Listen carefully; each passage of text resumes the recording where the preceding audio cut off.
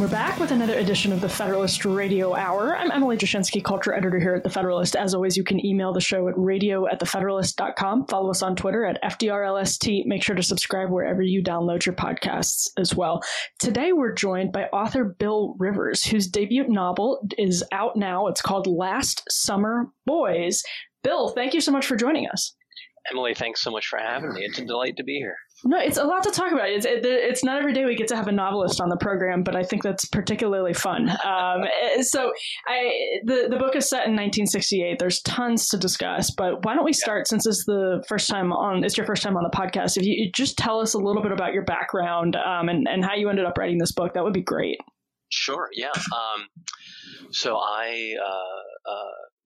I'm the oldest of five. I grew up in Delaware, and so a tiny place.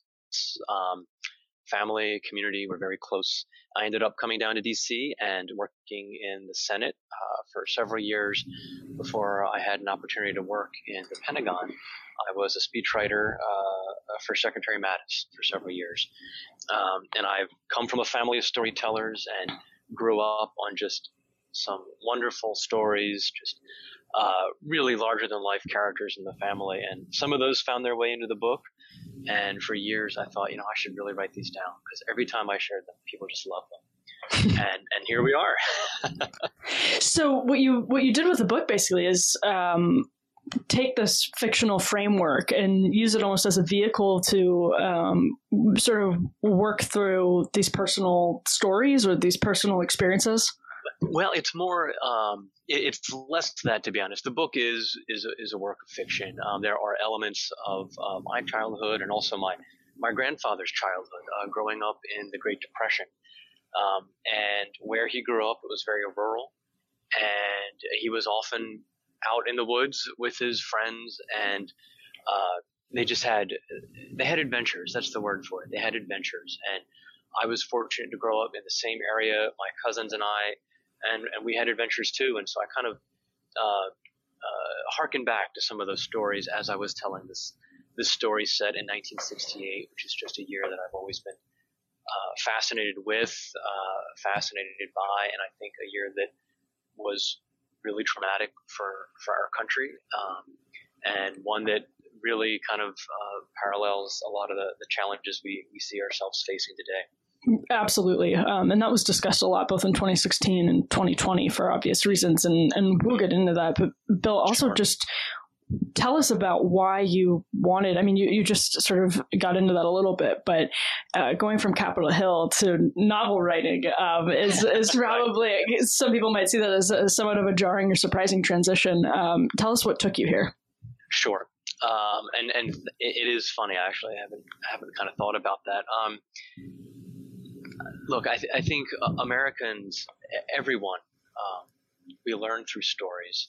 And I do believe that we become the stories we tell ourselves. And whether that's government or business or your family, the stories that you hear over and over again and believe about yourself and about your family and your country, they make us who we are. We learn through stories. We teach through stories. Whether that's Harvard Business School case studies or Jesus in the New Testament, right? He teaches through parables. And the best communicators, all they really do is just tell stories. And Lincoln did that, and he gave Americans a story to understand that great crisis and that great challenge. So it's actually, thinking about it that way, I think it made more sense than you might think at first. And this story, I wanted to tell a hopeful story. There's a lot of brokenness in the world. We live in a really confused and hurting culture. Turn on the news, right? The examples are everywhere. But I wanted to show a hopeful story about a family working to keep itself together in a tumultuous time. A family that loved each other, and not that they didn't have deep disagreements or very serious disagreements within the family. And if you read the story, you'll see that's there. It's 1968. There's all these different opinions, and high school boys, and one of them has discovered his political consciousness, and he's an ardent supporter of Senator Robert Kennedy, who was running for president, and his more conservative father is a Nixon supporter. And so, it's it's a background part of the story, but it's there. And so it's not that these characters are, living in like a fake harmony, but they work through these things in the broader context of the story's arc. And I just wanted to show that you can do that. Our families have to do that. The characters here laugh, they suffer, but they endure, and they love each other. And we can do that too. So that's what I mostly wanted to say with the story. And if we zoom back out to the 30,000 foot view, can you tell us a little bit about the plot and maybe the basics of the story? So the basics are, again, set in 68, and there's this family. They're living in rural Pennsylvania, and their city boy cousin comes to them. He's sent to stay with them for the summer. They've never met him, and he is very book smart, and they're not. And so there's a little bit of tension at first, but the main character is the youngest brother, and his goal is to protect his older brother and to keep him from getting drafted and sent to Vietnam. He loves his brother. He's a very naive little boy. He's innocent, but he overhears some men in the barbershop say, if you're famous, you don't have to go to war. And he thinks, well, my book smart cousin, he's good at writing. We'll just write stories about my older brother and we'll make him famous. And that way the army won't want to draft him. And it's innocent, and of course it's naive, but that provides the basic challenge because then they have to have things to write about. They have to go on adventures and kind of concoct or create scenarios for the oldest brother. His name is Pete, to shine, and he of course is oblivious to this, as everyone else is oblivious. It's their secret plan, and it's them trying to run a little 1968 style adolescent boy PR campaign to save their brother. And part of the conflict for this youngest character, his name is Jack, is that he believes in the military and believes that military service is one of the most special things you can do, and so he feels guilty that he doesn't want his brother to go.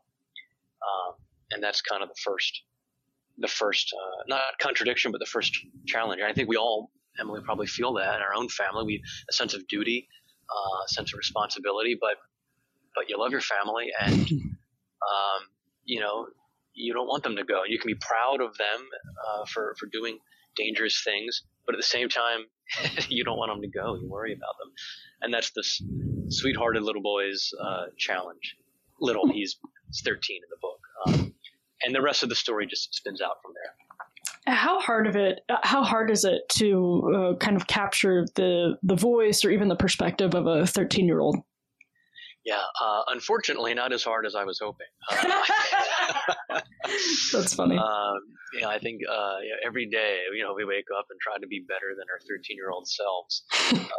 Sometimes I doubt personally whether I've developed much beyond that. But a part of it was just trying to remember, your own childhood. When you were a kid, how did you think? And I remember, speaking personally, I was a pretty literal kid. I tended to kind of take things at face value, and I thought that it would be great to have a little boy do that. But his voice is something that I'm told people particularly enjoy. He's hopeful. He's hardworking. He loves his family. Yes, he's naive. He learns over the course of the story, as we all have to do. But he's sincere. And I just wanted an authentic character. There's a lot of great characters who are not reliable narrators. They're witty, they're sarcastic, they're funny. This little boy is funny, but not in a way that he's aware of it. I just wanted an honest main character who was trying to mean what he said and do what he meant to do, not always successfully.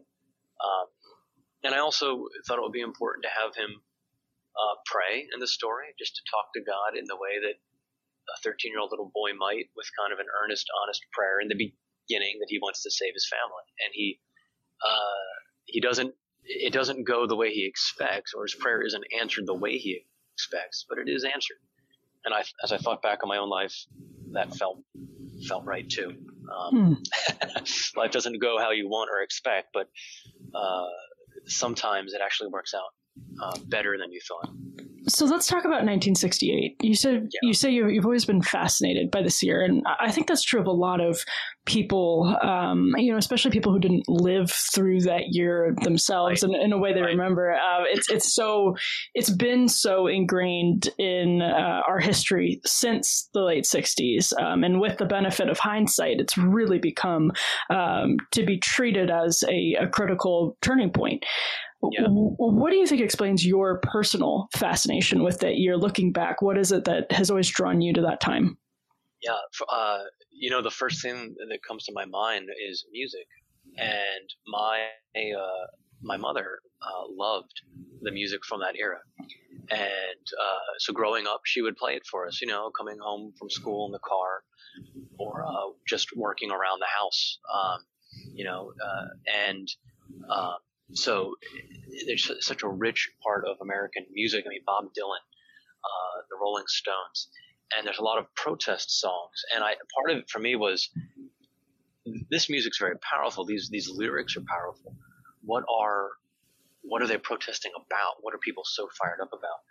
And I've always been fascinated with politics, and to read up on that 1968 race, it was crazy. I mean, you had the brother of a murdered president running for president,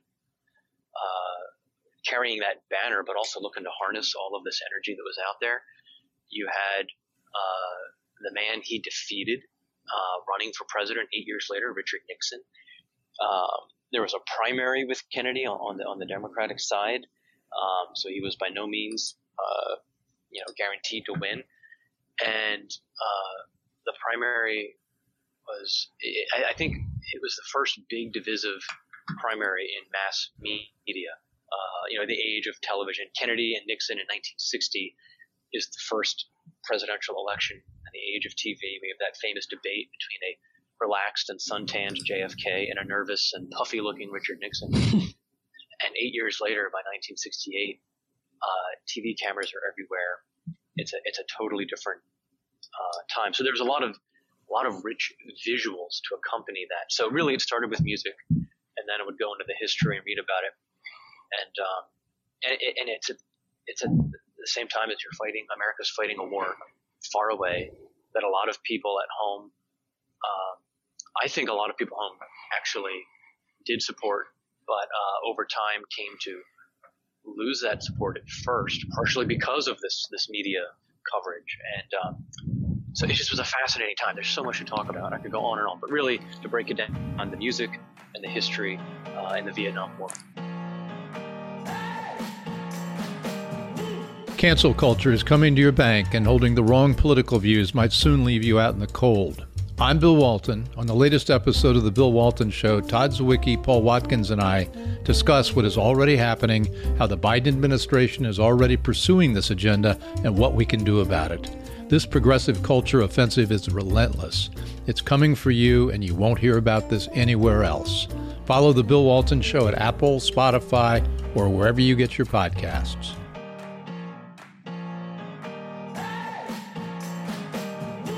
Well, let's talk about the music more then. That kind of became a high-profile conversation, and it has been in different ways over the years, from Dylan to, I'm thinking right now particularly of Neil Young, in the Spotify Joe Rogan controversy. I think it was Neil Young and Joni Mitchell who took their music off of Spotify because it was hosting Joe Rogan's podcast. When you look back at the music of 1968 and the politics and the political and cultural messages of 1968, the trajectory of those artists now, whether it's what some people on the left might criticize as the reactionary politics of Bob Dylan, or I would actually call Neil Young's politics in the Spotify case reactionary. What does that trajectory or that arc tell you about the time as you look back on it? So that's interesting. I think if you, and it's hard because you have to take them in their time. But I think that if you go back to that time and listen to that music, and I'm thinking just of this song that I only recently discovered, "The Eve of Destruction," I actually can't even remember who sings it, but I heard it recently, and it's someone talking about how it felt, how the world feels, just listing all of these things going wrong. But there is, behind all of that, there is a basic desire for to respect the human being, the human dignity of people. The antagonism that's captured in a lot of that music. I think, again, I wasn't alive, but when I'm trying to put myself in the moment, a lot of the antagonism is that, look, human beings have a value and a worth and a dignity, and it's not something that that can be effaced or erased. And when it is, we get really bad problems. So fix these problems because people matter. And that's the sense that I get from a lot of it. And they're calling out injustices. They're describing, all of this stuff going on at the time. And part of me wonders, well, does music today do that? I don't know if music today does that. In fact, I think lots of times it doesn't. Now, whether or not it should is a wholly different question. But just as artists, great artists treat with the pains of their time and try to assuage them or right them. So I think that's what I would say, is that I think they're trying to do that. And maybe I'm wrong, but that's the sense I get. So. Yeah, the sort of free speech schism has been fascinating. You can sort of go the way of Joan Baez, who was in Sproul Plaza in Berkeley in, I think, 1964 at that big free speech demonstration, and then came out and said Berkeley needs to support Ann Coulter's right to speak on campus. And then to go from that to Neil Young and Joni Mitchell was sort of depressing in a way. As you were writing this book and putting yourself in that time period in rural America, from the perspective of somebody who would have been born in about the mid-50s, early mid-50s, what parallels struck you as you're writing this, in the early 2020s? What was most striking to you? I think most striking to me is that human nature doesn't change. That to some extent we kind of bear out the same challenges that you'll see in the human heart. So the human heart, cultures around the world matter very significantly. I would be careful of saying there's like a universal. I want to be careful about the universalisms, but I think human nature is the same, and it's the same 1,000 years ago. It'll be the same 1,000 years from now. And I think young people, adolescents, will always be a bit more aspirational than maybe their older parents. And it's not that their older parents don't care or don't have those dreams. It's that they're tempered, I think, by experience and life in a way that, when you're a young teenager, you're just not. So that was, I think, the first part. The other part of it is that a lot of our present challenges as a country or as a society or as families, we have been here before. People at the time in 1968 were saying that, politics is so divisive. We've never been more divided. Well, first of all, that wasn't true in 1968. 68 was a very, divisive time, but it wasn't worse than 1860, right? But 1860 was 100 years before. So no one's alive who has that sense of that. So I guess for me, it was, wow, you can come through tough times. You can come through hard times. And you have to, and if you're responsible for people in your family, helping them do that is important. So I think those were kind of the two things, is that human nature is the same, and which means that a lot of the challenges we've been through before, and we can get through them again. It'll be different. It'll look different. It won't just be like a copy and paste job from, well, this worked in the 80s, when we were facing this crisis. So let's do this. That doesn't work in foreign policy. That doesn't work in domestic politics. You have to kind of update your operating software. But if you understand that the basic fundamental building blocks are still the same, I think that's a cause for hope as much as it is a cause for maybe despair. We go to despair first, but really it's a cause for hope. If you indulge me just momentarily, my hobby horse is sort of mass media, especially in 40s, 50s, 60s. And exactly. And so even and then American Bandstand, and a lot of this music was, pop music was kind of, so at least in America, new, the way that it was being circulated, at least from radio and TV. And then you have the visual medium, Ed Sullivan, and so on. So, and that penetrated urban and rural areas differently in ways that have been changed dramatically just by social media since then.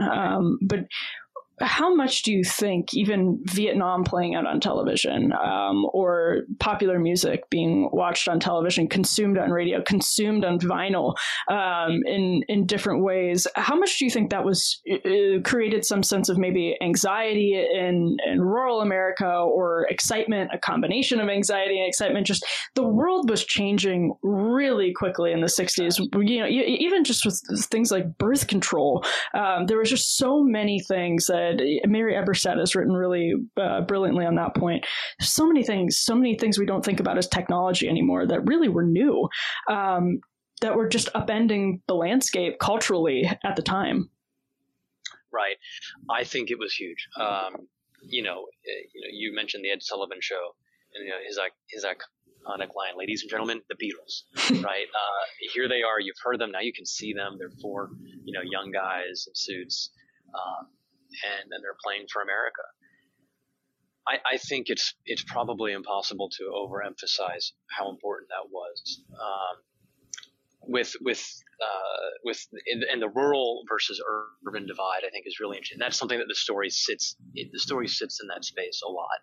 You have this character from the city, and he's not the main character, but he's the audience's lens into this world, and he's the vehicle by which you understand the small town, the relationships, the family, the local political structure where this is a corrupt politician trying to steal the family's land, and there's a creepy family over here, and there's something bad happening there. You understand it through this city boy, but the rural side of it is important.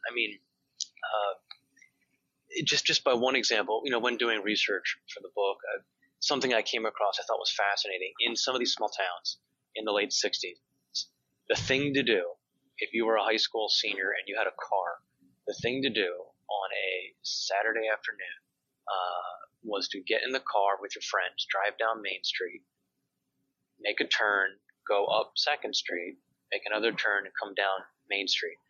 And when my family and my uncles were growing up in their small town, they called it driving idiot circle, because you weren't going anywhere. But that wasn't part of it. The point was you were with your friends in a car or a pickup truck, and you were hanging out, and one person was driving, and you're just driving a small town street, and maybe you saw someone, maybe you stopped and said hello, but that's what they did.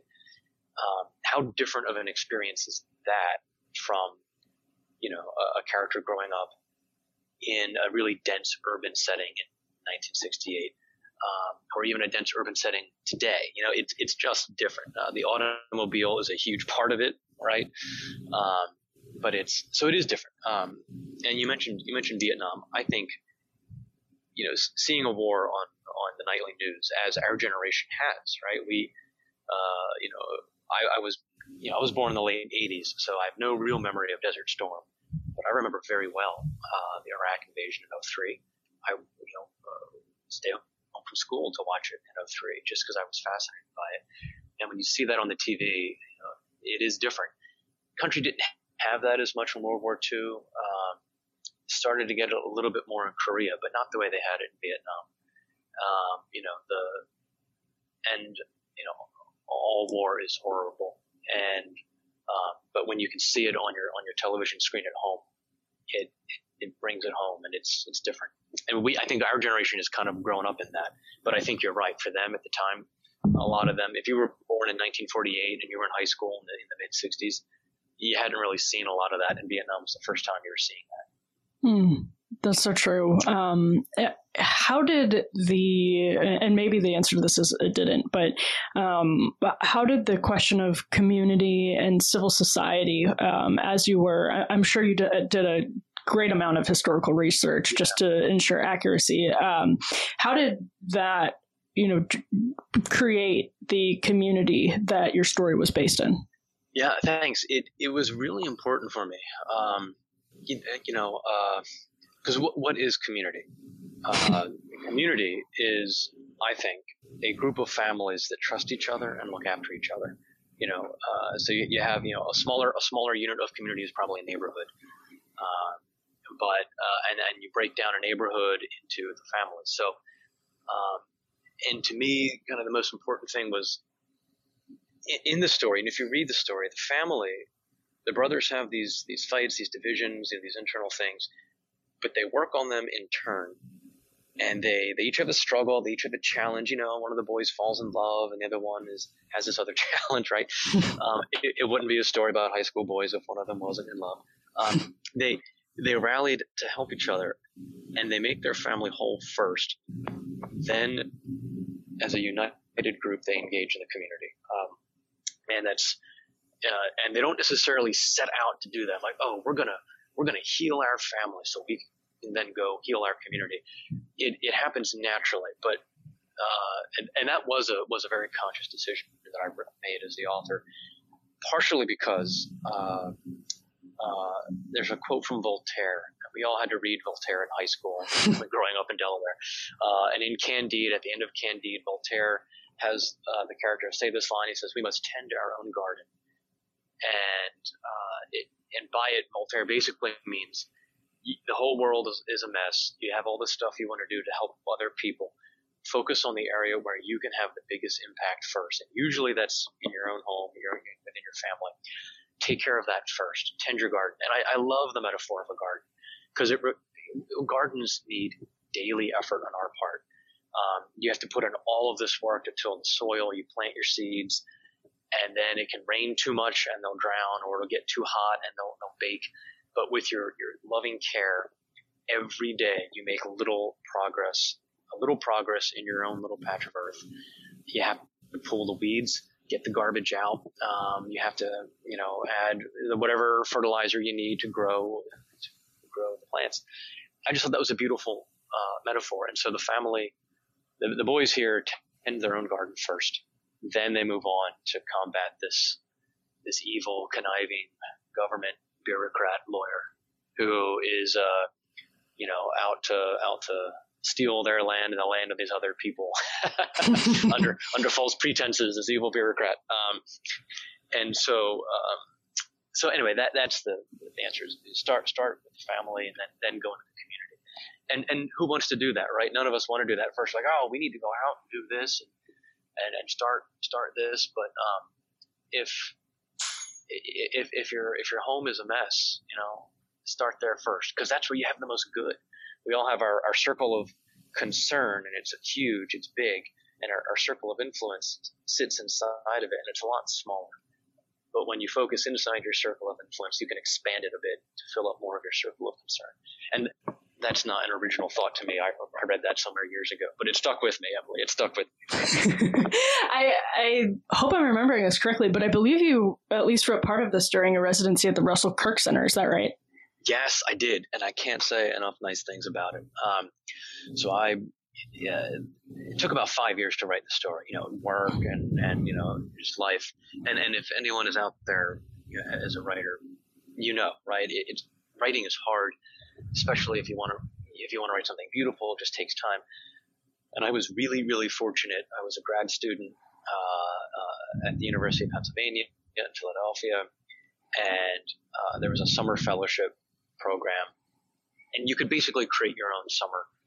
And the Russell Kirk Center out in Mecosta, Michigan, does great programming for college students, teaching them about the American founding and all of these fantastic things.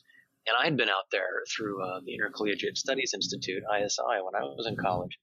And I thought, I wonder if they'll let me come out and, work for them for the summer, but really finish the book. And they did.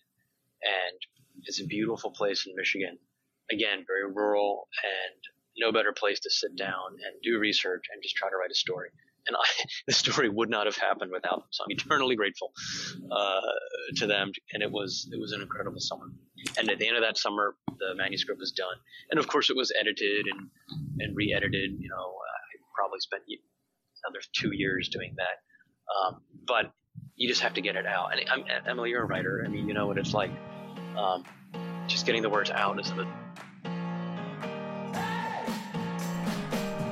So I definitely consider my incessant skepticism both a blessing and a curse. It's a blessing in journalism for sure, but as I've watched all of these MyPillow ads over the years, I have just been plagued by the question, are these as good as the commercials say they are? I've always wondered this, and when the fine folks over at MyPillow were kind enough to send me some of their products, I was really pleasantly surprised. These things are great, and right now they're having a BOGO extravaganza, so you can get buy one, get one free pricing on the MyPillow bed sheets as low as $59.98, the Elegance MyPillows as low as $49.98, and that 6-piece towel sets. Those are my favorite. Those are included in the BOGO extravaganza. Also, the Roll and Go Anywhere MyPillows for $29.98, and so much more. Those 6-piece towel sets are made with cotton grown here in the United States. Other towels feel good but don't absorb, or they absorb but they don't feel good.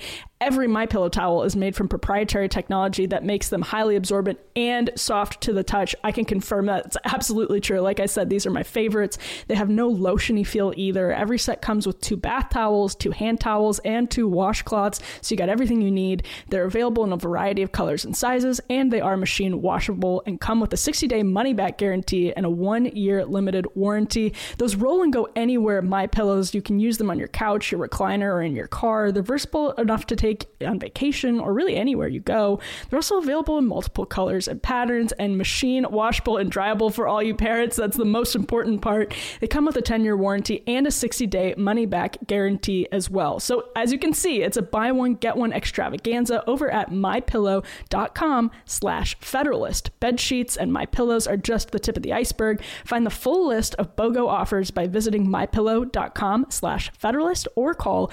800-794-8429. Stock up with buy one, get one free savings today and get Mike's book free with any purchase. mypillow.com/Federalist or call 800-794-8429. mypillow.com/Federalist.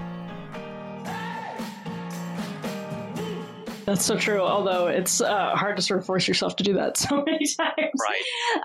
Yeah, you got to kill the critic.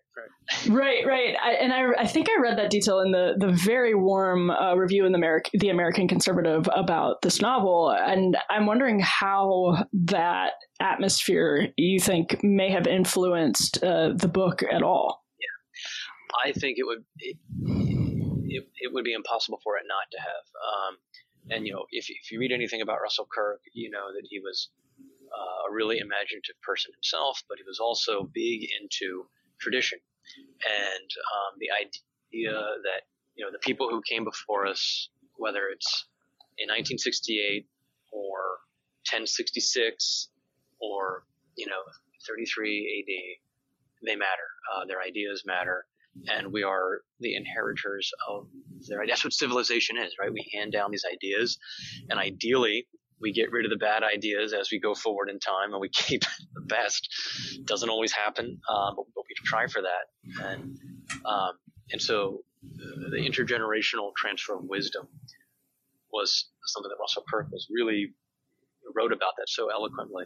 And I knew I probably couldn't do that, but I could at least put it in a story and just to try to show that the parents, the father and the mother with their children, their sons, and that's something that I really wanted to put in there. Also, Russell Kirk had a fondness for ghost stories, so there's a little bit of that in the story too, a little bit of the supernatural, and who doesn't love a good ghost story, right?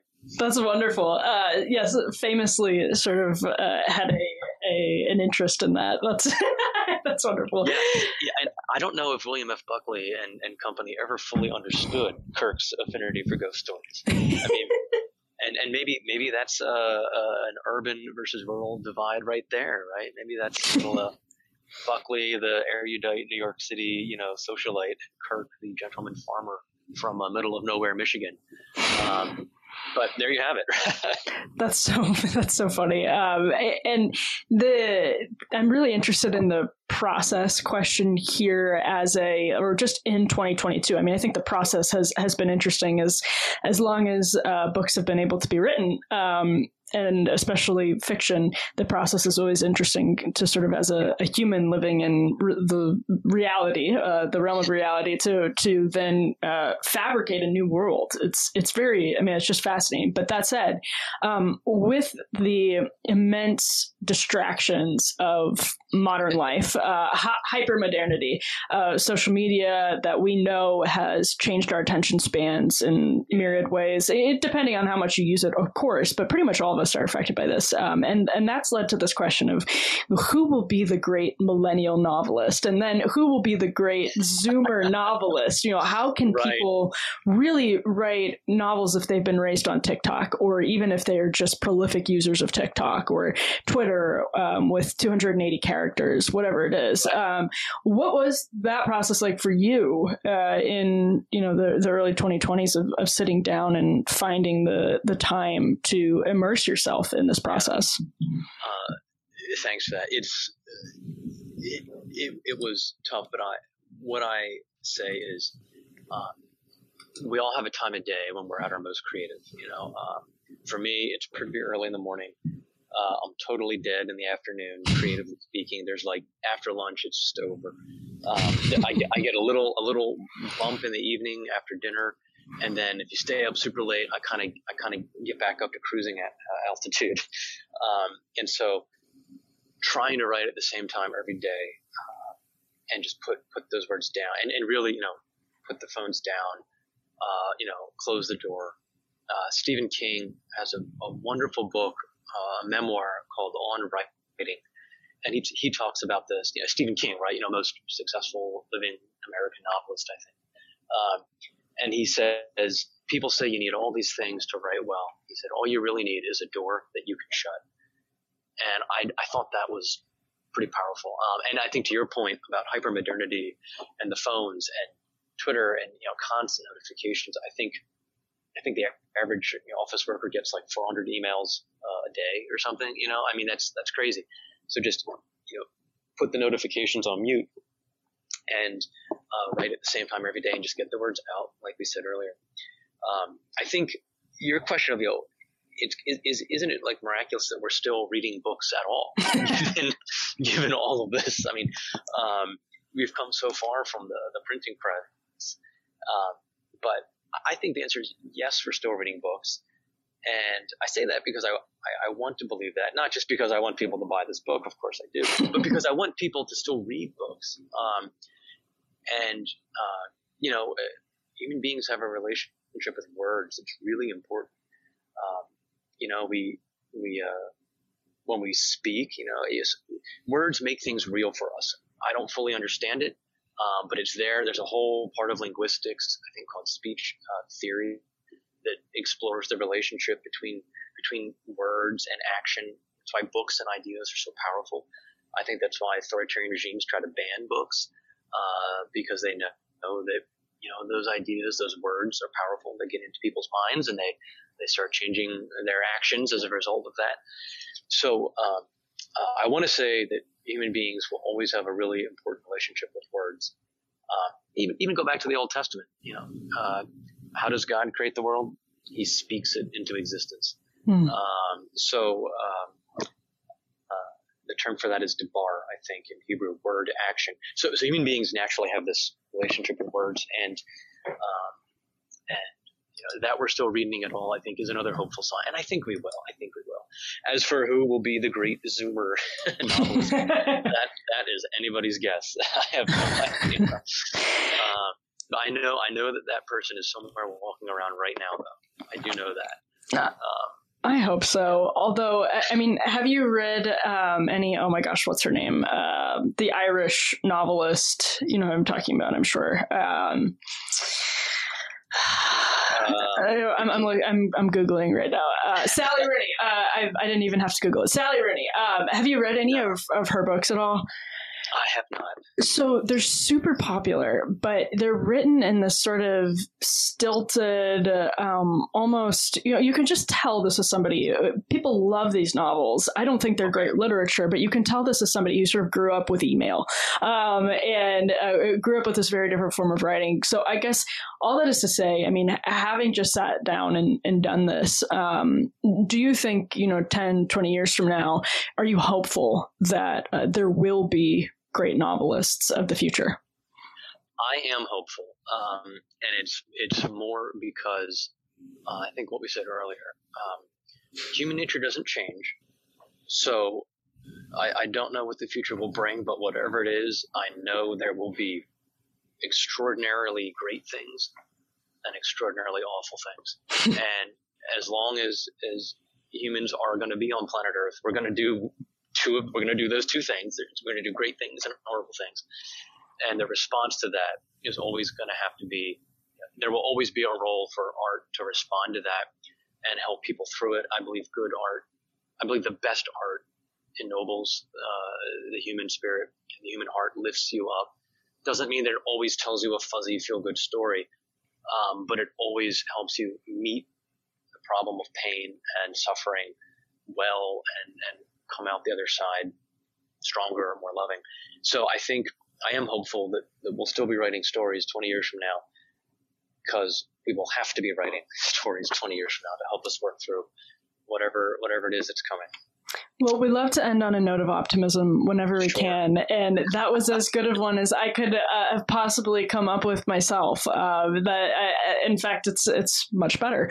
So that was really poignant, Bill. Thank you so much for joining us on Federalist Radio Hour. My pleasure. Thank you so much. And what's the release date for the book? It's out now? It's out now. Yes, it came out June 1st, and it's available on Amazon, and will be in stores soon. And so it's there. Make sure to check it out. Slow your mind down. Get out of 2022 for a moment and broaden your horizons. As they say, fiction is so good at doing. It's called Last Summer Boys by Bill Rivers.